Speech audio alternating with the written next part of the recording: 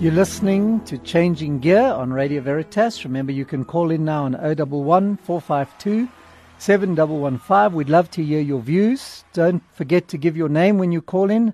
Tell them that you're calling in for Changing Gear. We're talking about hashtag EvolveSA. And remember, you can also SMS your questions to 41809, 41809. If you want to send your questions via SMS, feel free to do that. We're taking your calls. Let's hear what you have to say. We're talking about education. Mduduzi, Yes, just thought I should mention that we know that the curriculum has become very, very prescriptive over the last few years because of a lot of research that came saying that our teachers lack content knowledge and there's very poor preparation for lessons. And I think it's very important that we as educators, to a certain extent, counter that and start bringing our own selves into the classroom, because that's something that's lacking with the present discourse around education. Teachers are very worried about the pace of the curriculum and how comprehensive it is. They've got to finish this by this and this time, and we leave children behind. And I think that's our challenge as an education system at the moment. I think a good education system always believes in the professionalism of its teachers. And really good education systems around the world are ones that are going to give teachers the right to be creative in their classrooms. And I think that also, Kathy, speaks to some of the gap between the haves and the have-nots, because I think one of the features you will find in high-performing schools is a greater degree of independence and choice on the part of the teachers. And you know, when you work in the schools that don't have the resources, very often the teachers there are more worried about following the script. And in fact, the department requires them to follow the script. And they get into trouble sometimes for not following the script. It takes quite a brave principal to give their teacher, her teachers, freedom to experiment in that regard. Matilda, your view on that idea that Mduduzi's just spoken about? I'm listening to when you're saying it would be good for teachers for principals to give their teachers, that freedom. But it then goes back in our case, for instance. That may be very difficult in the sense that we are this subsidized school. Correct. And because we are subsidized, therefore we have to follow what, the curriculum is prescribed, and therefore that limits that freedom that Mduduzi is talking about, and therefore we have to do things according to the prescription, to the script. Yes, and yet it would be good, because you have kids in that room who are diverse, who have their different abilities and skills. And it would be good to have teachers being able to can conduct their lessons freely, I think if you look at theories of change management and how one brings about change in schools, one starting point is to say to teachers, I'm giving you one period this week. This is your free period. This is your period to be creative. This is your period to do whatever you want to do in your class. Just for that 40 minutes or however long your periods are, just do something different. Just try it. And again, as part of change theory, one of the things we learn is that success breeds success. So, and I know that when we tried to introduce integrated studies at Sacred Heart, when we started going down the road of a 21st century curriculum at my school, we did it by just having one period a week. That was the special lesson period, the project-based learning period. And that also gives teachers chance to experiment. It gives teachers chance to fail, because teachers also need to fail to learn. And it gave us the ability to start to break out. So now, of course, we have far more time in our week devoted to that. And ideally, eventually, we will get to having the whole day devoted to just a project-based approach or an individualized learning approach. The problem always comes down to the fact that at the end of grade 12, they still have to write that exam, And so as much as you want to be creative, as much as you want to have a critical learning process in your school, you're failing the children if you don't prepare them for that exam. And in my opinion, the matric exam measures whether you can write the matric exam and nothing else.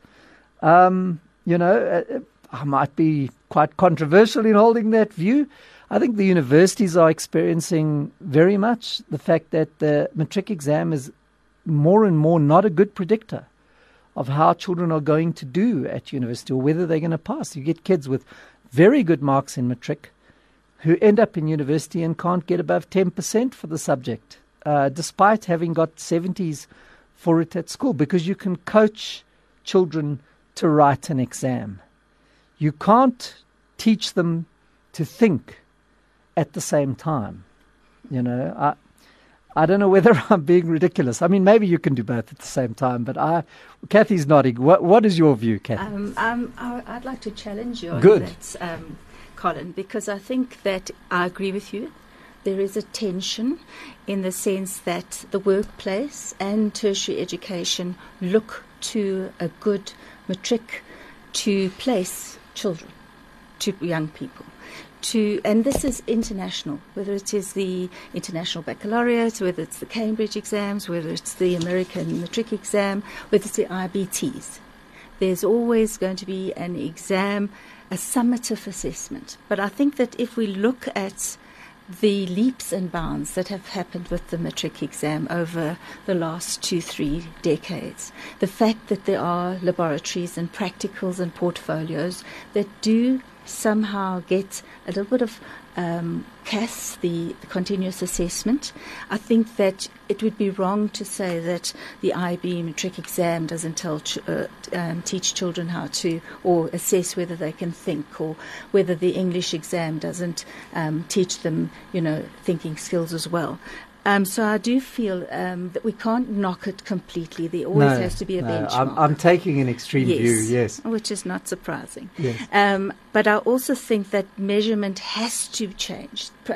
Assessments do have to change in terms of the process and not bias children who are not coached for exams. If I think about the scholarship tests we ran last weekend, as an example. So in the past, traditionally, children would have arrived at our school.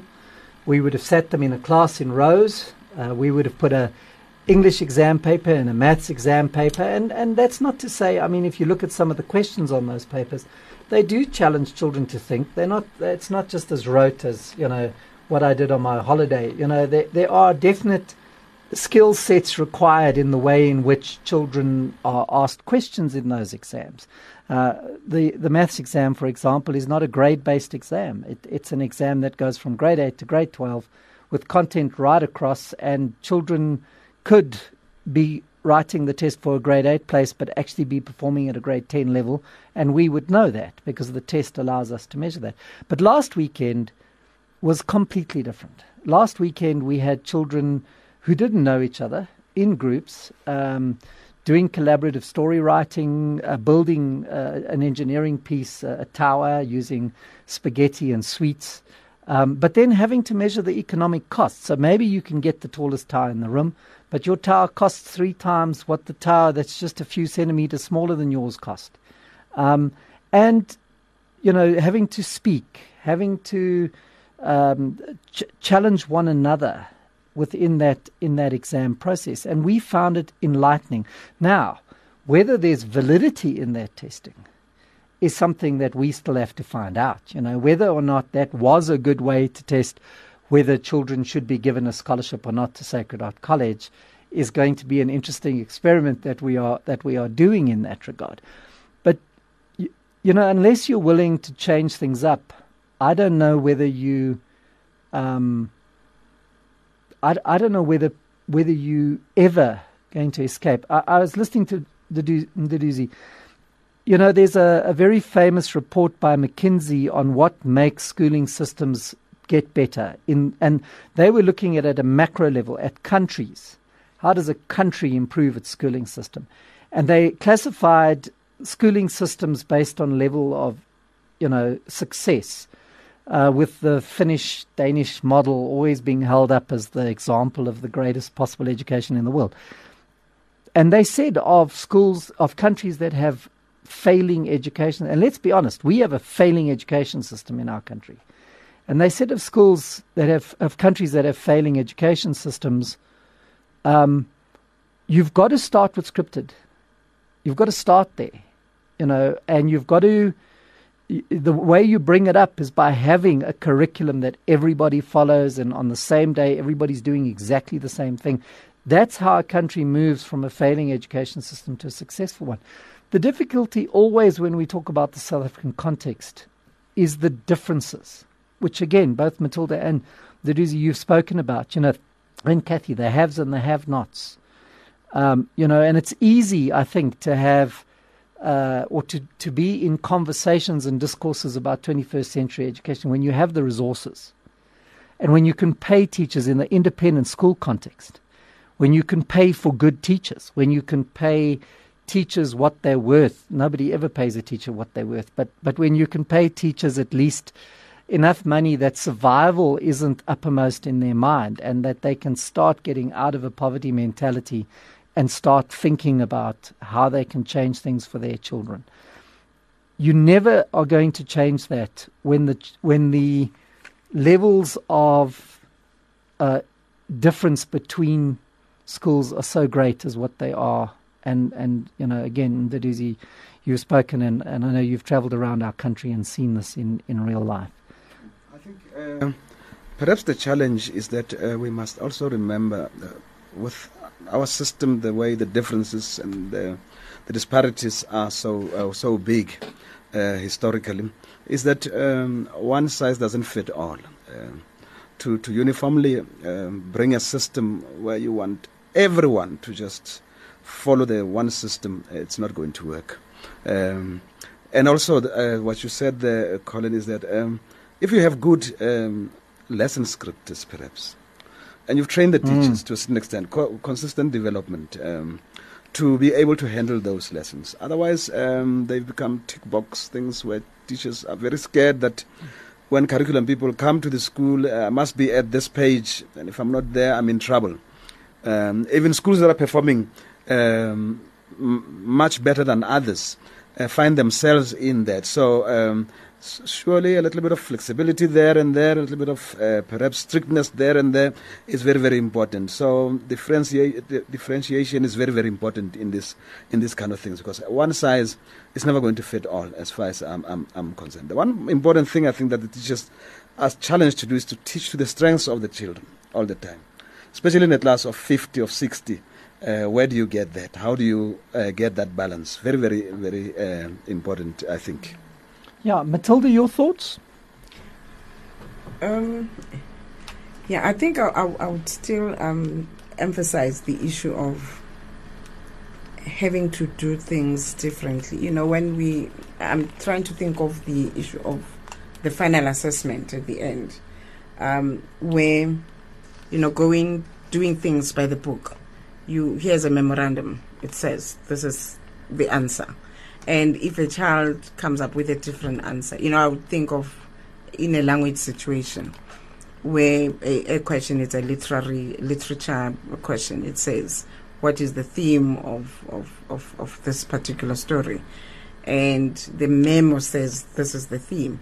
But a child comes up with something different. Answer. And then what do we say? Do we deprive that learner simply because it is not what is written on the memo? And those are the things that that says to us we need to begin to look at different ways of assessment. Not to be prescriptive, but as you say, we then get to grade 12. Finally, this says to be the situation, and that particular child will not perform simply because someone marking there was strictly looking at the memo and not allowing the child to bring what his experience, his imagination and so on. So therefore what it says is that it is really necessary and crucial that the way education system it's being looked at, it has to differ somewhere. Right. We're going to listen to Simon and Garfunkel now, and they're singing about times they are changing, which hashtag Evolve SA Education is all about. So let's listen to a last piece of music. Radio Veritas, the good news for a change. This is Radio Veritas, where you hear the good news for a change. You're listening to Changing Gear. We're talking about hashtag Evolve SA Education. It's been a wonderful afternoon spent with the three of you. I wonder if you could give me some final thoughts. Matilda? I think the government has to relook into the system, and my thoughts would be to say, let's focus on the teachers, retrain the teachers so that they focus on the 21st century skills so that they can be imparted to their learners. And in the process of doing that, it is very important that as a country we encourage the culture of reading. And, in the process of government relooking into the education system, it shouldn't be something that is being imposed, it is important that everyone needs brought in, parents have to come in and say, what is it that we want for our kids? The very learners, what is it that they want, happen in the classroom? And therefore solutions have to be brought in, integrate all the views of everyone, the learners, the parents, the community. And this is what needs to happen to making education relevant, the kind of education system that we have. I think it's an opportune time to actually be talking about this, especially seeing that we're talking now about a three-stream model in education, where we have your academic, your technical, vocational, and technical occupational. We're still trying to figure that out as a department and as a nation. But I think that as we do that, we should be also thinking about alternative ways of assessing, because assessment is part of the system. It's not an afterthought that we should be thinking about, because I think the word is inclusivity, not the way we've been thinking about it as if it means only children who are challenged, who have barriers to learning. Inclusivity to realize, as we know as educators, that children have different styles of learning, and surely different styles of learning to a certain extent would also mean different ways of responding to assessment. And I think that's crucial for a system like ours that has so many challenges to reflect on these issues. Thanks. I just want to give a big shout out to the teachers out there that are working so hard in their jobs. We often hear the bad press, but just to say, at St. Dominic's, I've been looking at teachers from preschool all the way up into the FET band, and they really work very, very hard. And I know that so many teachers in South Africa are working so hard against all the odds. And I also like to say that, yes, it's 21st century thinking, but a lot of what good teachers have been doing for centuries it still works, and be confident to use those tried and tested methods, and to know that, yes, there's the CAPS and there's the final matric exam to worry about, but to explore, to be confident, to actually do those things that work. I like to be shocking about the matric exam, and I was called on that by you, Kathy, but I must say, I do agree with you that the way that the exam has evolved over the last decade or so is different, even in the state exam. And Matilda spoke about the marking. And I sometimes think the only real difference between I know English because I'm an English teacher, but the English exam in the state system and the English exam in IB, there is no difference in terms of the content and the style of the assessment. The difference is, you often have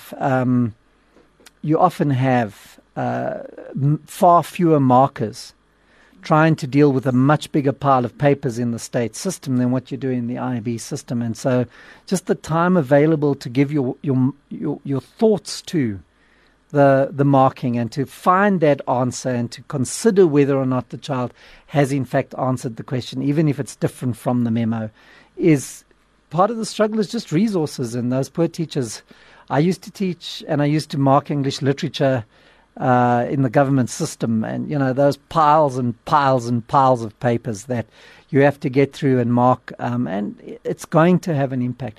And maybe that's where assessment and different kinds of assessment can actually play a role, because if you're not relying on a tired marker at 4 o'clock in the afternoon to find the marks in the paper, you may then find that you start to find the treasure that's in what the child has said, rather than just trying to, find the answers. I also want to say one last thing about Catholic education, because I think, I know there's a Catholic Education Congress coming up this year. We're going to be talking in the Catholic Network about where we want Catholic education to go. Catholic education always used to be about hope. If we think back to the dark days of apartheid and we think about the role that Catholic schools, my own school, multiracial in 1976 in defiance of the apartheid government, the Catholic school was a place of hope. And I really worry that in the last decade, more and more, we've become so instrumental in what we're doing that we are losing giving hope to children. That's really, I think, the message of a Catholic education. It's a generative education. It's a discourse of growth, not a discourse of deficit. But the haves and have-nots exist in our network. The schools with the 60 million budget and the schools with the 10 million budget, they exist. And we must face that, and we must talk about it, and we must do something about it. And the Catholic community of South Africa needs to stand up and be counted and be part of the solution. You're going to get to listen to As the Sun Sets with Father Emil next. It's been a great pleasure speaking to Matilda Mduduzi and Catherine. Thank you for joining me this afternoon. Thank you to Radio Veritas for hosting this talk today. And listeners, I hope you've been given some food for thought. Thank you. Radio Veritas, the good news for a change.